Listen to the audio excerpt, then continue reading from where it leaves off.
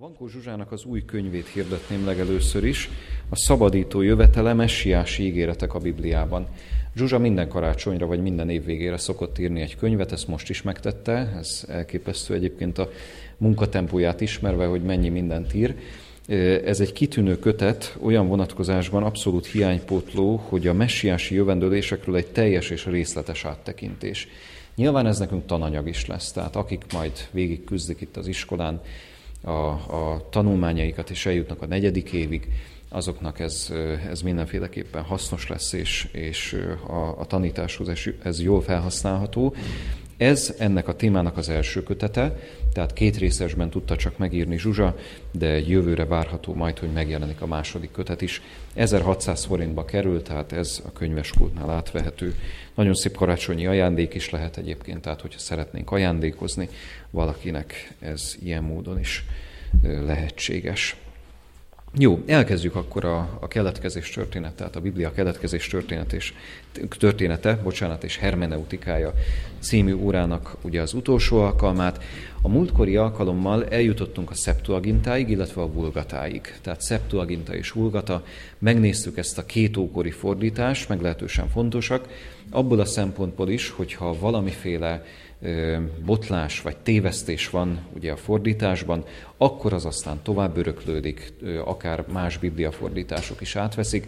Ez egy nagyon fontos kérdés egyébként, és azért ne felejtsük el azt a tételmondatot sem, amit a fordítások kérdésének tárgyalásakor már elmondtam, a fordítás a kör négyszögesítése, tehát a fordítás a kör négyszögesítése, tehát valójában egy lehetetlen dolog, meg lehet próbálni a fordítást, akármilyen nyelvről, akármilyen nyelvre, de voltaképp tulajdonképpen ez egy lehetetlen küldetés, mert teljes egészében 100%-ig azt, amit az egyik kultúrkörben jelent egy szó, egy mondat, egy másik kultúrkörben nem biztos, hogy vissza tudjuk adni.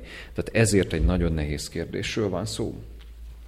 4 nagy korszaka van a fordításoknak, azt lehet mondani, hogy az első 2 korszakot át is tekintettük, tehát a Septuaginta az első nagy korszak, gyakorlatilag az egész fordítás, ugye az Ószövetség görög nyelvre történő lefordítása fémjel az egy korszakot, az ókori fordítások a második nagy korszak, ez is meghatározó egyébként, ugye ennek a kiemelkedő eleme és kiemelkedő kiadványa a Vulgáta, 390-406-ig fordította ezt le Hieronymus vagy Jeromos, de most a 3. korszaknál vagyunk, ez pedig a reformáció korabeli fordításoknak az időszaka, tehát reformáció korabeli fordítások. Ha évszámot kell megadnom, akkor azt mondanám, hogy 1522-től 1611-ig terjed ez az időszak. Ezt egészen részletesen fogjuk megnézni, köszönhetően annak, hogy egy picit széthúztuk most a tananyagot, tehát az 5. nagy anyagrész majd csak a második fél évben kell, hogy áttekintsük, de lényeg az, hogy a reformáció korabeli fordításokról egy picit részletesebben fogunk beszélni. Ez a nemzeti nyelvű bibliafordításoknak a nagy korszaka. Ez egyébként önmagában is elgondolkodtató, hogyha ezzel úgy számot vetünk, hogy megszületik a Biblia. Ugye megbeszéltük, hogy az Ószövetség már az időszámításunk előtti 4. században gyakorlatilag készen van, az Új Szövetség már az időszámításunk szerinti 2. században gyakorlatilag készen van, elkezdenek születni a fordítások, ugye a különböző nagy világnyelveken, na de a nemzeti nyelvű fordítások azok majd csak a 16. századtól kezdve léteznek. Ugye az 1522-es évszám is erre utal. Mi ez a bizonyos 1522-es évszám? Ez nem más, mint Luther Új Szövetség fordítása, tehát Luther Márton, a híres reformátor, aki ugye 1517-ben lép föl, lefordítja az Új Szövetséget német nyelvre. Rendkívül pontos egyébként ez a fordítás, tehát azt lehet mondani, hogy egy igazi mestermunka. 10 hónap alatt fordította le Luther. Ugye Lutherről részletesen fogunk majd tanulni egyetemes egyháztörténet órán, most csak annyit mondanék el, hogy egyfajta fogságban fordította, tehát ugye a Wormsi birodalmi gyűlés után, 1521 után tulajdonképpen elrabolják. Más kérdés egyébként, hogy ezt ugye Bölcs Frigyes, a szász választófejedelem szervezte meg, hogy Luthert kimenekítse abból a rendkívül veszélyes és nehéz helyzetből, amibe került. Ugye birodalmi átok sújtott volna le a reformátorra, de aztán ez nem történt meg, de minden esetre a fenyegetés az megvolt Luther feje fölött. Elviszi Warburg várába, és Warburg várában 10 hónap alatt fordítja le az Új Szövetséget, tehát még egyszer görögről, az eredeti görögről német nyelvre. Ez történik tehát 1522-ben, és 1534-et is meg kell, hogy említsük, ez pedig az Ószövetség lefordítása Luther esetében, tehát ilyen értelemben 1534-ben lesz teljes a Biblia német nyelven. A német nyelvben tehát meghatározó Luther fordítása, és természetesen nem véletlen az sem, hogy ezek a fordítások a reformációhoz kötődnek. Tehát nem a római katolikus egyházhoz, nem a római katolikus egyház lesz az, amelyik ezt ugye szorgalmazza, hogy már pedig ezeket fordítsák le, ugye a szent iratokat, ha már egyszer van egy ilyen fellendülés, ha már egyszer létezik a könyvnyomtatás, mert ne felejtsük el, 1450 óta létezik ez is, 1440-et, 50-et szokták megemlíteni, kétfajta évszám is forgalomban van, tehát Johannes Gutenberg, ugye, hogy ezt a találmányát ugye közzéteszi, és ezáltal lehetőség nyílik arra is, hogy kiadványokat tömeges méretekben adjanak ki. Más kérdés egyébként, hogy meglehetősen drágák voltak a könyvek abban az időszakban, tehát óriási áldozatot jelentett egy könyvet megvásárolni, és egyáltalán azt birtokolni, de ami biztos, hogy tehát ez a protestantizmushoz, ez a reformációhoz kötődik, a nemzeti nyelvű bibliafordításoknak a korszaka. Ugye a németekről beszéltünk, egy villanás erejéig a francia Bibliáról is emlékezzünk meg, a francia Bibliafordításról Robert Olivetan, tehát Pierre Robert Olivetan az, aki ezt lefordítja. Más kérdés egyébként, hogy a valdensek nagyon nagy segítséget jelentettek Olivetan fordításában. Calvin unokatestvéréről van szó egyébként, tehát Calvin János unokatestvéréről. A valdensekről bizonyára hallottunk már, talán volt is szó róluk, de ha nem, akkor itt jelezném, hogy egy híres előreformátori mozgalom, vagy előreformációs csoport. Van egyfajta vita az ő eredetükkel kapcsolatban, tehát ők maguk azt állítják magukról, hogy már a 4. századtól kezdve léteznek, tehát a híres konstantini fordulat után ők már léteznek, az időszámításunk szerint a 4. századtól kezdve.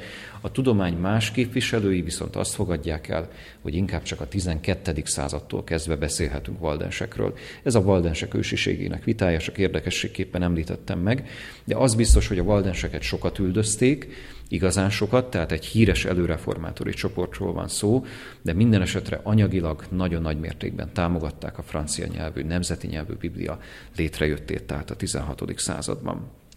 Ennyi tehát erről, és az angol nyelvű Bibliákról emlékezzünk még meg, ugyanis ez a bizonyos 1611-es évszám a King James Version kiadását jelenti, tehát ez lesz a harmadik, amit felírtam a táblára, de még először ne feltétlen ezzel foglalkozzunk, hanem hogy milyen út vezetett el a Jakab király verziójáig, mert ugye ezt így fordíthatjuk le, Jakab király verziója. Nem ő maga fordította egyébként, tehát nem Jakab király, hanem ő bízott meg embereket, híres tudósokat, akik ezt megtették, de hogy jutunk el a King James Versionig. Egyrészt egy másik híres előreformátorról kell, hogy megemlékezzünk itt a valdenseken kívül, John Wycliffe-ről, tehát az ő neve is fönt van a táblán, John Wycliffe fordítása, 1320-tól 1384-ig élt Wycliffe, tehát John Wycliffe. Ő volt az, aki a vulgátából fordította angol nyelvre a Szentírást. Ugye tudjuk ezt, hogy ez nem az igazi olyan értelemben, hogy akkor lenne igazi egy fordítás, hogyha mindig az eredeti nyelvről fordítanánk, de egyáltalán nem meglepő, hogy Wycliffe ebből fordít, hiszen ehhez jutott hozzá, tehát a vulgatához jutott hozzá, a latin fordításhoz jutott hozzá, és amilyen fordítást készített, minden esetre az is sokak számára elérhetővé tette magát a Szentírást. De ez még a 14. század időszaka. A 16. századra átlépve William Tyndale nevét kell még megemlítenünk, tehát William Tyndale, az ő nevét is fölírtam. Ő lesz az, aki 1526-ban Wycliffe fordítása nyomán, tehát Wycliffe fordításából sok mindent felhasználva adja ki az angol nemzeti nyelvű bibliafordítást. Ő már hozzájutott egyébként az eredeti szövegekhez, tehát egyébként itt van jelentősége annak, és mindenféleképpen létjogosultsága annak, hogy az eredeti szövegekről mindenféleképpen tudjunk, tehát legyünk képben azzal, hogy ezek mikor váltak hozzáférhetővé. Erről már beszéltünk az előző alkalmakkor, tehát ugye ez is a 14., 15., 16. századhoz kötődik, zárójel bezárva, tehát William Tyndale, aki ugye nagymértékben épített Wycliffe fordítására, és a harmadik angol nyelvű fordítás, amit meg kell, hogy említsünk, ez az a bizonyos King James Version, 1611-ben, Tehát Jakab király verziója, még egyszer rögzítenénk, hogy tehát ő nem volt bibliafordító. Első Jakab 1603-tól 1625-ig uralkodott Angliában, ő csak megbízta a tudósokat, hogy készítsék el ezt a fordítást. És igazából azért beszélünk ennyit erről a bizonyos King James Versionről, mert azt lehet mondani, hogy ez a világ legnagyobb példányszámban eladott könyve a mai napig is. Tehát a Biblia abszolút vezető ebben a tekintetben, a Biblia összes fordítása. Azt lehet mondani, hogy abszolút első, abszolút bestseller a Biblia, de a Bibliafordításokon belüli bestseller az a King James Version, és már önmagában a King James Version példányszámai is elegendőek lennének az első helyhez. Ugyanis ez úgy néz ki, hogy a King James Versionből körülbelül 1 milliárdot adtak el világszerte 1611-től kezdve. Természetesen rengeteg kiadása volt. Mindig érdemes átgondolni azt, hogy ugye egy 17. századi szövegről van szó, ezt természetesen át kellett dolgozni, alakítani kellett, formálni a 18. századi angol nyelvhez, aztán a 19. századi, aztán a 20. századi angol nyelvhez, de minden esetre megmaradt ennek az elképesztően jó színvonala, meg hát egyfajta nemes értelembe vett patinája ennek a szövegnek. Tehát azt is lehet mondani, hogy ami az angoloknak a King James, az nekünk magyaroknak a Károlyi fordítás. Majd mindjárt részletesen beszélünk a Károlyi fordításról is, tehát hogy ez pontosan hogyan is néz ki, és mi ennek a jelentősége. Tehát körülbelül 4-5 milliárd Bibliát adtak el világszerte, és ebből körülbelül 1 milliárd a King James-é. Tehát ezért lehet mondani, hogy abszolút bestseller mind a kettő. Más kérdés, egyébként van egy ilyen mondás, hogy a Biblia az nem más, mint bestseller on a laser. Bestseller on a laser, sikerkönyv olvasók nélkül. A német mondás ezt jelenti, sikerkönyv olvasók nélkül. Mire megy a világ ezzel a több milliárd Bibliával, mire megyünk mi emberek ezzel a több milliárd Bibliával, hogyha nem is forgatjuk? Mert szerintem mindenki találkozott már olyannal, vagy esetleg mi magunk vagyunk olyanok, hogy oké, ott van a Biblia, akár a saját könyvespolcunkon, de nem nagyon szoktuk levenni, nem nagyon szoktuk olvasni és forgatni. Hát ehhez képest ugye a Biblia azért több mindent szeretne elérni az emberek életében, de minden esetre eddig tudtunk mostanáig eljutni, hogy ennyire nagy példányszámban kiadták ezt.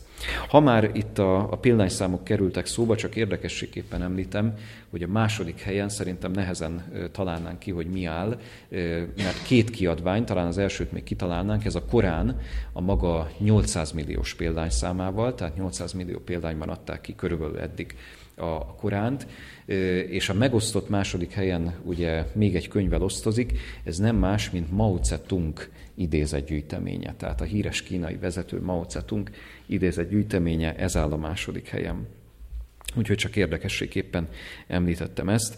1982-ben adták ki egyébként a revideált, tehát a modernizált nyelvezetű King James Version-t.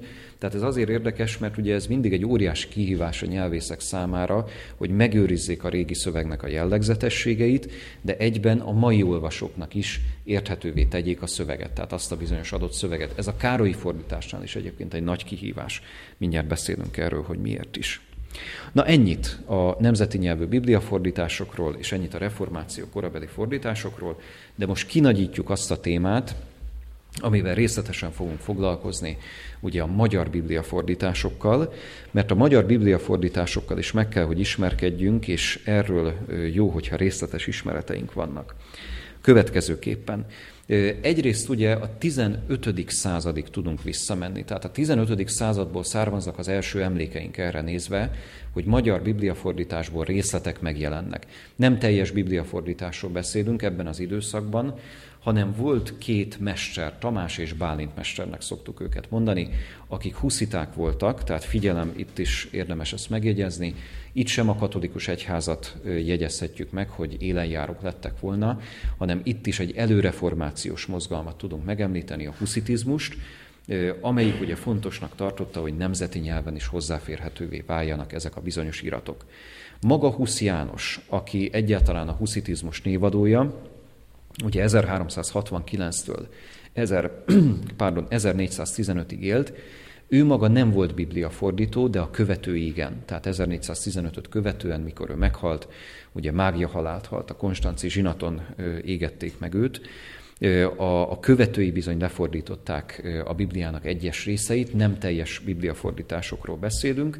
Ezek kódexekben megmaradtak, tehát a magyar nyelvű részletek is kódexekben megmaradtak, és ilyen módon egyesek számára hozzáférhetővé váltak, de nyilvánvalóan nem tömeges méretekben, hiszen ne felejtsük el, az 1410-es, 20-as, 30-as évekről beszélünk, ekkor még nincsen könyvnyomtatás, csak a 40-es, 50-es évektől kezdve. Ez tehát az első, amit érdemes megemlíteni. A kódexek nevét felsorolja a jegyzetünk, ezeket érdemes áttanulmányozni, néhány példát jó, hogyha tudunk, hogy milyen kódexekben fedezhetők fel bizonyos részletek a Szentírásból, Szentírás fordításból, de ami a lényeg ezzel kapcsolatban, hogy 1541, ezt az évszámot mindenféleképpen rögzítsük, ez az első teljes magyar nyelvű új szövetség kiadása, tehát ez még nem a teljes Biblia, ez az új szövetség kiadása. Szilveszter János adja ezt ki, tehát 1541-ben Szilveszter János Sárváron. Egyébként SY-nal írjuk az ő nevét, tehát Szilveszter, és a vége felé is S-sel. Úgyhogy ez a fajta latinos jellegű írás, ez meghatározó volt abban az időszakban.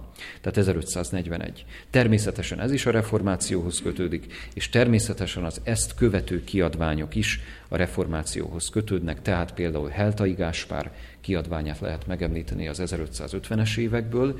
Erre is azt mondom, hogy van egy hosszú felsorolás és részletes felsorolás a könyvben, illetve a jegyzetben. Mindenféleképpen tudjunk erre nézve példákat, hogy hogyan is jutunk el egyrészt a teljes új szövetség lefordításáig, majd a teljes Biblia lefordításáig. Én viszont ezzel szeretnék részleteiben foglalkozni, hogy ez a bizonyos utolsó pont, tehát a Károlyi fordítás, az hogyan is születik meg. 1590-ben adják ki a Károlyi fordítást, tehát magyar nyelven ez az első teljes elérhető bibliafordítás 1590-ben. Maga Károlyi Gáspár egyébként 1529-ben született, és 1591-ig élt. Tehát 1529-től 1591-ig élt. Azt mondhatjuk, hogy már az 1550-es, 60-as években foglalkozott a bibliafordítással.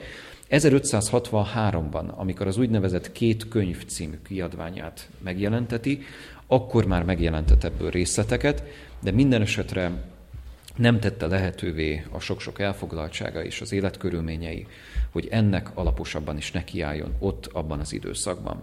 Egyébként református lelkész volt, tehát ő is protestáns volt, református lelkészként dolgozott, leginkább Észak-Magyarországon, tehát Gönc és Vizsoly neve gondolom, hogy többek számára ismerős, pláne a Vizsolyi Biblia nyomán, hiszen 1590-ben Vizsolyban adják ki ugye ezt a bizonyos bibliafordítást, de Gönc egy nagyobb kisváros volt akkoriban is, ma is egyébként, tehát Vizsoly egy kisebb falucska, ugye Borsod-Abaúj-Zemplén megyében, Gönc pedig egy kisebb város, és Göncön dolgozott ő, tehát ott volt református lelkipásztor, és igazából az élete vége felé, tehát 1587-től kezdve tudott ő ezzel behatóan foglalkozni, amikor is gyakorlatilag 3 év leforgása alatt az egész Szentírást lefordította. Természetesen ezt nem csak ő tette, tehát voltak segítői, voltak olyanok, akik őt ebben segítették, munkatársai, de ő volt mégiscsak az a bibliafordító, akinek a neve fönnmaradt, de természetesen csapatmunkában végezték ezt, és az elkészült lenyomatokat aztán átvitték a Gönctől kb. 10-12 kilométerre lévő Vizsolyba, és ott történt maga a nyomtatás. Igazából a Károlyi fordítás egyrészt páratlan jelentőségű. Azt lehet mondani, hogy a mai napig is a magyar bibliafordítások közül a legjobb, messze a legjobb. Tehát ez azért érdekes, lehet, hogy furcsa ilyet mondani egy több mint 400 éves, most már több mint 420 éves szövegre. Azért érdekes, mert többen megpróbálkoztak már a Biblia fordításával, komoly tudósok, 20. században ugye több ilyen kísérlet volt, majd fogunk erről még beszélni, de mégiscsak azt mondhatjuk, hogy ezt a színvonalat, vagy ezt a lelkiséget, inkább ezt a kifejezést használnám, és ezt húznám alá, ezt a lelkiséget nem érték el, ami Károlyi Gáspár munkájából tükröződik. Mert volt egy olyan megfogalmazása egyszer valakinek, nem tudom pontosan kitől származik ez a megfogalmazás, hogy Károlyi esetében, a Károlyi fordítás esetében nyugodtan oda lehetne írni a könyv belső címlapjára, hogy Szent Biblia, magyar nyelvre fordította Károlyi Gáspár, de ezt ki lehetne egészíteni azzal, hogy hitte és fordította Károlyi Gáspár. Tehát hitte és fordította Károlyi Gáspár. És hogy miből? Ja igen, természetesen erről is érdemes beszélni, eredeti nyelvből, tehát eredeti görögből és eredeti héberből. Igen, ez egy érdekes dolog, én ezt egyébként nem is baj, hogy ezt közbevetetted ezt a kérdést, mert az elmúlt órán, vagy novemberben, vagy októberben, már nem tudom pontosan, de beszéltünk arról, hogy különböző szövegtípusok vannak az újszövetségi szövegek esetében, és Károlyi esetében azt láthatjuk, hogy nem jutott hozzá egész egyszerűen a a legidősebb és legmegbízhatóbb szövegtípushoz. Ez az alexandriai szövegtípus. Ezt én akkor már elmondtam, de most akkor nem baj, hogyha még egyszer elhangzik.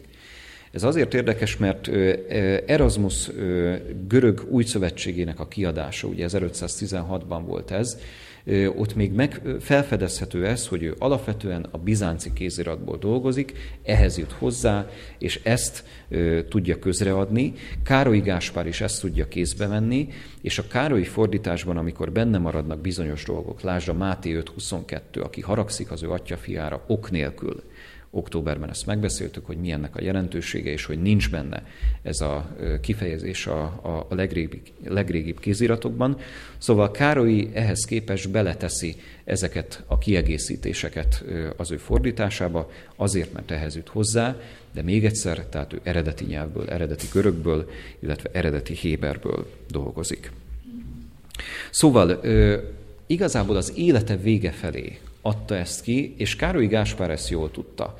Ne felejtsük el, hogy abban az időszakban ugye az embereknél az átlag életkor az messze nem volt olyan magas, vagy viszonylag magas, mint mostanában. Tehát egy ilyen 70-75 éves átlag életkor van manapság Magyarországon, persze sok mindentől függ, meg változhat is.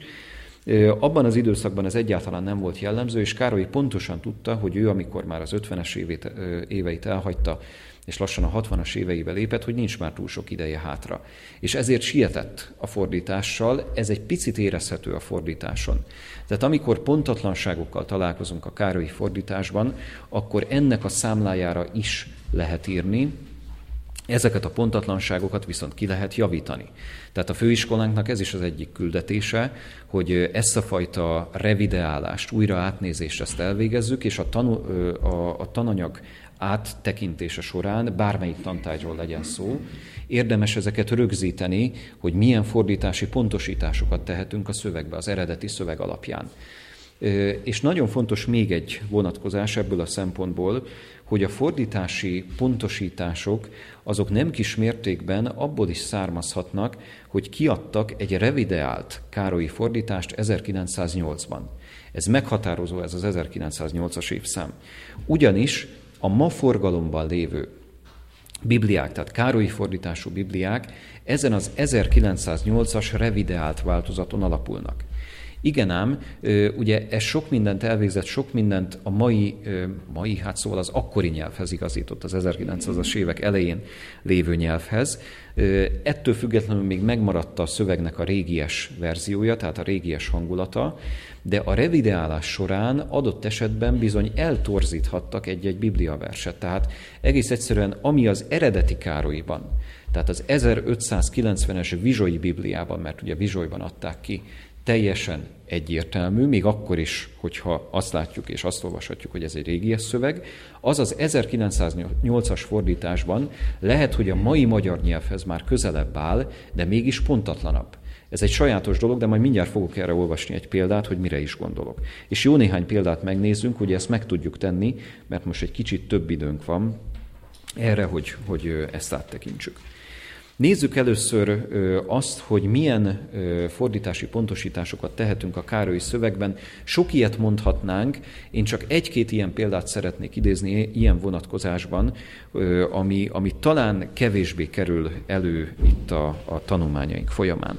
A Zsidókhoz írt levélből szeretnék idézni egy részletet, tehát Zsidókhoz írt levél első fejezetének a második versét.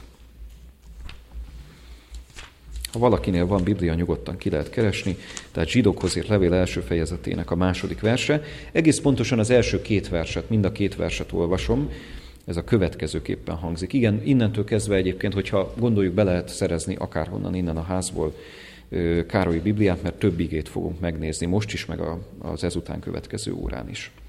Tehát így kezdődik a Zsidókhoz írt levél. Minek utána az Isten sok rendben és sokféleképpen szólott hajdan az atyáknak a próféták által, ez utolsó időkben szólott nékünk fia által, aki tett mindennek örökösévé, aki által a világot is teremtette. És eddig olvasom. Apró kis pontosítás következik, de a második versben ez a világot kifejezés nem stimmel. Azt mondja, hogy aki tett mindennek örökösévé, aki által a világokat is teremtette. Tehát ez itt többes számban van, görög eredeti alapján. Tehát a görög eredetében mindenki utána nézhet, mindenkinek javaslom egyébként, hogy ezt érdemes figyelembe venni, érdemes tanulni, akár az ószövetségi hébert, akár az újszövetségi görög nyelvet, de minden esetre, hogyha fölkeressük és föllapozzuk ezt az eredeti szövegben, akkor itt többes számot fogunk találni. Most ez meglehetősen érdekes, nem? Ha itt többes szám van, ha az ember ennek hitelt ad, akkor ennek alapján nyugodtan mondhatjuk azt, hogy tényleg nem vagyunk egyedül ilyen értelemben a világegyetemben. Mert ugye azt mondja az ige, hogy világokat teremtett az Isten. Természetesen azt is egyértelművé teszi, hogy a másik világokban lévő értelmes lények nem avatkoznak bele a föld működésébe. Azt mondja az ige másik helyen, hogy színpada lettünk a világ mindenségnek, elképesztő kifejezések ezek egyébként, tehát elképesztő távlatot nyitnak az ember előtt. Tehát színpada lettünk a világ mindenségnek, 1 Korintus 4.9 egyébként ez az ige, teátronja lettünk a görög kifejezést véve, teátronja, tehát színháza lettünk a kozmosznak. Tehát az ige ennyit mond, hogy igen, vannak értelmes lények rajtunk kívül, és egyfajta figyelemmel követik, hogy mi történik itt a Földön. Ez egy nagyon érdekes megváltástanbeli összefüggés, de ebben most részletesebben nem mélyedünk bele, én csak jelzem ezt a dolgot, itt a görög eredetiben bizony többes szám szerepel. Aztán még egy-két ilyen dolog, hadd mutassak most egy olyan példát, ami viszont arra nézve példa, hogy hogyan mutatkozik meg, hogy jobb az eredeti Vizsói Bibliának a szövege, mint ez a bizonyos revideált Károlyi fordítás, amit én is a kezemben tartok különben. Más kérdés egyébként, hogy egy újabb revíziója a Károlyi fordításnak elkészült kb. 2-3 évvel ezelőtt, tehát 2012-13 környékén, és ehhez már hozzá lehet jutni, de mégis azt lehet mondani, hogy az alapproblémákat ez nem igazán kezelte. Mózes első könyve 6. fejezetéből a 3. verset olvasom. Tehát Mózes első könyve, most a Biblia elejéről mondanék egy verset, 6. fejezet 3. verse, ugye ez az özönvízzel kapcsolatban, az özönvíz előtti időszakról a következőket mondja itt Isten. Tehát 1 Mózes 6.3, vagy Genezis 6.3. És mondta az Úr, ne maradjon az én lelkem több örökké az emberben, mivel hogy ő test. Legyen életének ideje 120 esztendő. Tehát ha ezt az igeverset vesszük, akkor ez úgy tűnik, hogy meghirdeti, hogy ettől az időponttól kezdve, az özönvíztől kezdve 120 évesnél idősebb emberek nem lehetnek a Földön. Igen, ám ezzel 2 probléma van. Egyrészt az, hogy ha megnézzük az életkorokat az özönvíz után, akkor azt láthatjuk, hogy bizony hatalmas életkorú emberek még az özönvíz után is éltek. Tehát akár 170, akár 180 éves emberekről is tudunk. Ez tehát az egyik probléma. A másik probléma viszont az, hogyha az ember föllapozza mondjuk az eredeti Vizsói Bibliát, és behoztam ezt a hatalmas súlyú könyvet, tehát érdemes ezzel megismerkedni ilyen módon, könyvtári példány különben, tehát onnan a másik helyiségből, a könyvtári olvasóteremből hoztam be, 2 kötetben adta ki Károlyi, ugye ez az eredeti Vizsói Bibliának a hasonmás kiadása, tehát nyilván nem az eredeti, mert az aztán különleges lenne, hogyha azt a kezemben tarthatnám, még nem tarthattam a kezemben nyilván, tehát nem is sok létezik belőle, de azért meg lehet tekinteni, ott Vizsólyban is van. Szóval lényeg az, hogy a Mózes első könyve 6. fejezetének 3. verse a következőképpen hangzik az eredetiben. Tehát mármint az eredeti Károlyi fordításban. Következők írja. Annak okáért mondta az Úr, soha többé az én lelkem nem vetekszik az emberek felől, mivel hogy test, mindazáltal engedek néki megtérésre 120 esztendőt. Ugye ez egy kicsit más, és a megtérésre kifejezés, ez zárójelben van ebben a szövegben. Ha zárójelben olvasunk valamit a Károlyi fordításban, ez alapszabály, az mindig azt jelenti, hogy fordítói kiegészítés. Tehát nincs benne az eredeti szövegben. A megértés segíti. Úgyhogy ezt Károly ilyen értelemben tehát zárójelbe tette. Egyébként nagyon érdekes, ha már ez a bizonyos kiegészítés szóba kerül, ha dölt-betűvel szed valamit a károlyi fordítás, ott is azt láthatjuk, hogy ott, abban az esetben az bizony fordítói kiegészítés. A zárójelek esetében egyébként nem feltétlenül, tehát itt egy picit javítanám magamat, mert bizony vannak olyan zárójeles kijelentések, amik az eredeti szöveg részei, csak Károlyi Gáspár valami miatt szükségesnek látta azt, hogy azt a bizonyos kifejezést zárójelbe tegye. Itt, ebben az esetben azt láthatjuk, hogy itt fordítói kiegészítésről van szó. Na de mi az egésznek a lényege? Mert ugye az 1908-as szöveg szerint valami olyasfajta furcsaság ábrázolódik ki, vagy rajzolódik ki a szövegből, hogy az ember életideje ezután 120 évnél nem lehet több, de ezt a Biblia saját maga cáfolja, tehát ez így nem stimmelhet. Az eredeti károlyi fordítás ugye azt írja, hogy engedek néki megtérésre 120 esztendőt. Vagyis ez azt jelenti, hogy ha az özönvíz történetét megnézi az ember, akkor az ítélet meghirdetésétől kezdve, tehát hogy Isten nyilvánvalóvá tette, hogy itt valóban özönvíz lesz, és ezt vegyék komolyan a föld lakosai, attól kezdve pontosan 120 év telt el magáig az özönvízig. Tehát ott a 120 esztendőnek a magyarázata. És ilyen értelemben teljesen logikus, amit itt Károly fordít, mert hogy az eredeti szövegben is ez van, hogy igen, enged az embereknek az Isten 120 esztendőt azért, hogy megtérjenek. Hogyha még, még érthetőbben akarnánk ezt fordítani, mert ez egy 1590-es szöveg, akkor körülbelül ezt így lehetne visszaadni, hogy ne küzdjön az én lelkem tovább az emberért, mint 120 esztendeig. Tehát ne küzdjön az én lelkem tovább az emberért, mint 120 esztendeig. Ez azért különleges, mert ugye ezáltal teljesen érthetővé válik a szöveg, de nem ez az egyetlen példa. Tehát azt lehet mondani, hogy minden tiszteletünk az 1908-as revideálóknak, de bizony sok esetben, adott esetben bizony eltorzították egy kicsit az ige mondani valóját, tehát az adott ige mondani valóját. Aztán több esetben, amikor fordítói kiegészítéssel találkozhatunk, erre nézve is nézzünk egy példát, a fordítói kiegészítés egész egyszerűen zavaró. Példabeszédek könyvét kérném, hogy lapozzuk föl. Példabeszédek könyvében, rögtön mondom az igehelyet is, a 23. fejezet, tehát példabeszédek 23. fejezetének a 7. versét. Tehát példabeszédek könyve 23. fejezetének 7. versét. Ugye nagyjából a Biblia közepén találhatjuk ezt.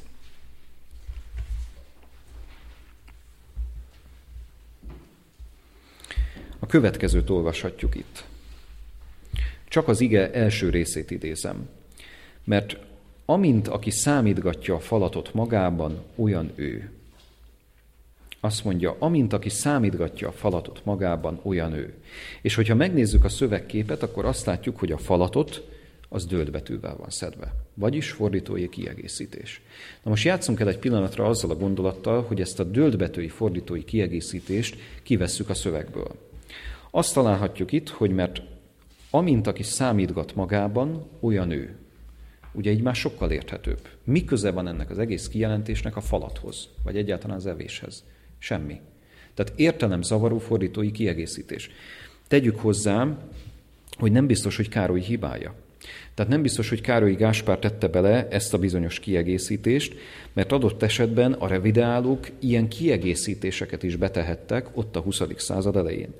Ha viszont ezt a kijelentést, ezt a dölt-betűs szócskát én kiveszem, mert amint aki számítgat magában az olyan ő, akkor megkapom az ige eredeti jelentését, mégpedig azt, hogy ahogyan gondolkodik az ember, az ő maga. Ahogyan gondolkodik az ember, az ő maga.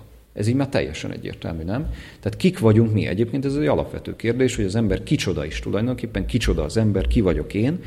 Az ige erre azt a választ adja, hogy ki, amint számítgat magában, vagy ahogy gondolkodik az ember magában, az ő maga. Ez nagyon érdekes egyébként, hogy sokszor nem a cselekedetek határoznak meg bennünket, vagy nem a cselekedetek jellemeznek igazán, mert van, hogy az ember jót akar, csak aztán rossz sül ki belőle, hanem amilyenek belül vagyunk, valójában azok vagyunk mi. Nagyon érdekes egyébként, hogy az Isten hogyan tekint az emberre, és hogyan veszi mindezeket figyelembe mondjuk az ítéletnél. De hát ez már egészen másmerre vinne bennünket, hogyha ezt egy kicsit részletesebben megnéznénk. Sok ilyet mondhatunk egyébként, még egy olyan hibát említenék, ami viszont már nem az eredeti vizsói Bibliához kötődik, hanem az eredeti vizsóiban is bizony ez úgy van, hogy nem kifejezetten érthető, vagy nem igazán megragadható. Ezt az ige szakaszt a korintusi első levélből szeretném olvasni, tehát korintusi első levél 12. fejezetét. Korintusi első levél 12. fejezete. És itt a 4-től a 7. versig terjedő szakaszt. Tehát még egyszer 1 Korintus 12, és 4. verstől a 7. versig terjedő szakasz. Fölolvasom először úgy, ahogyan ezt találhatjuk itt a Károlyi fordításban, és aztán úgy, ahogy az inkább az eredeti szöveg alapján korrekt és pontos.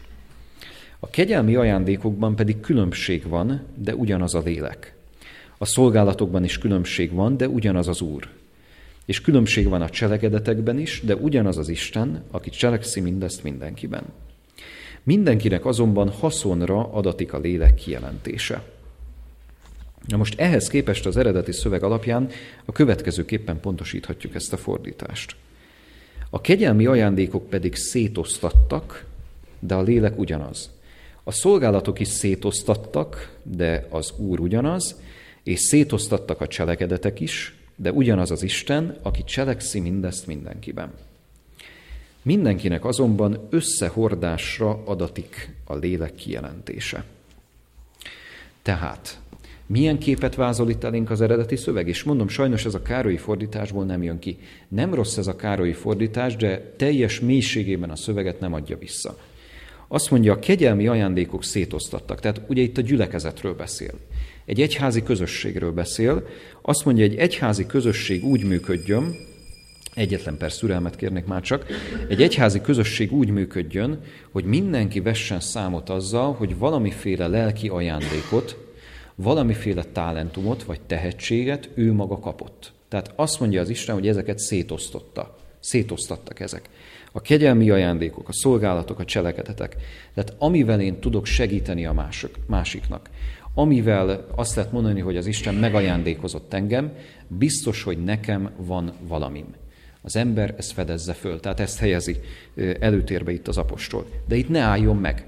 Tehát egyrészt örüljön annak, hogy van valamije, vessen számot azzal, hogy milyen van, és azt mondja a 7. vers, hogy mindenkinek azonban összegyűjtésre, összehordásra adatik a lélek kijelentése. Vagyis egy gyülekezeti közösség, egy egyházi közösség úgy tud igazán jól működni, hogyha ezeket a szétosztott ajándékokat összehordják, összegyűjtik, és aztán ebből lesz egy egész. Tehát, minthogyha egy torta lenne. Szándékosan szétvágták szeletekre, de az Istennek az a szándéka, hogy mindenki hozza be a maga szeletét, és ezt az egészet tegyük össze. Aztán ezt a test hasonlatával viszi tovább ezt a gondolatot, és a 12. fejezetben így vezeti tovább a gondolatmenetet. Ennyi tehát itt érdekességképpen, de még egyszer mondom, számos ilyen pontatlanság lehet. Érdemes ezeket rögzíteni egyébként, tehát lehet, hogy már elmondtam ezt a tanácsot, lehet, hogy még nem. Én magam hullámos vonallal szoktam aláhúzni a Bibliámban azt, ami nem igazán stimmel az eredeti szövegben, tehát az eredeti szöveg alapján, és fölé írom, vagy éppen a lap szegélyére, vagy lap felső részére, vagy alsó részére azt, ami a helyesebb fordítás lenne. Érdemes ezt megtenni, túl azon, hogy a Károlyi féle fordítás máig a legjobb és a legkövetkezetesebb sok szempontból, de hogy miért is, azt majd a következő órán fogom kifejteni, akkor rövid szünetet tartunk addig is.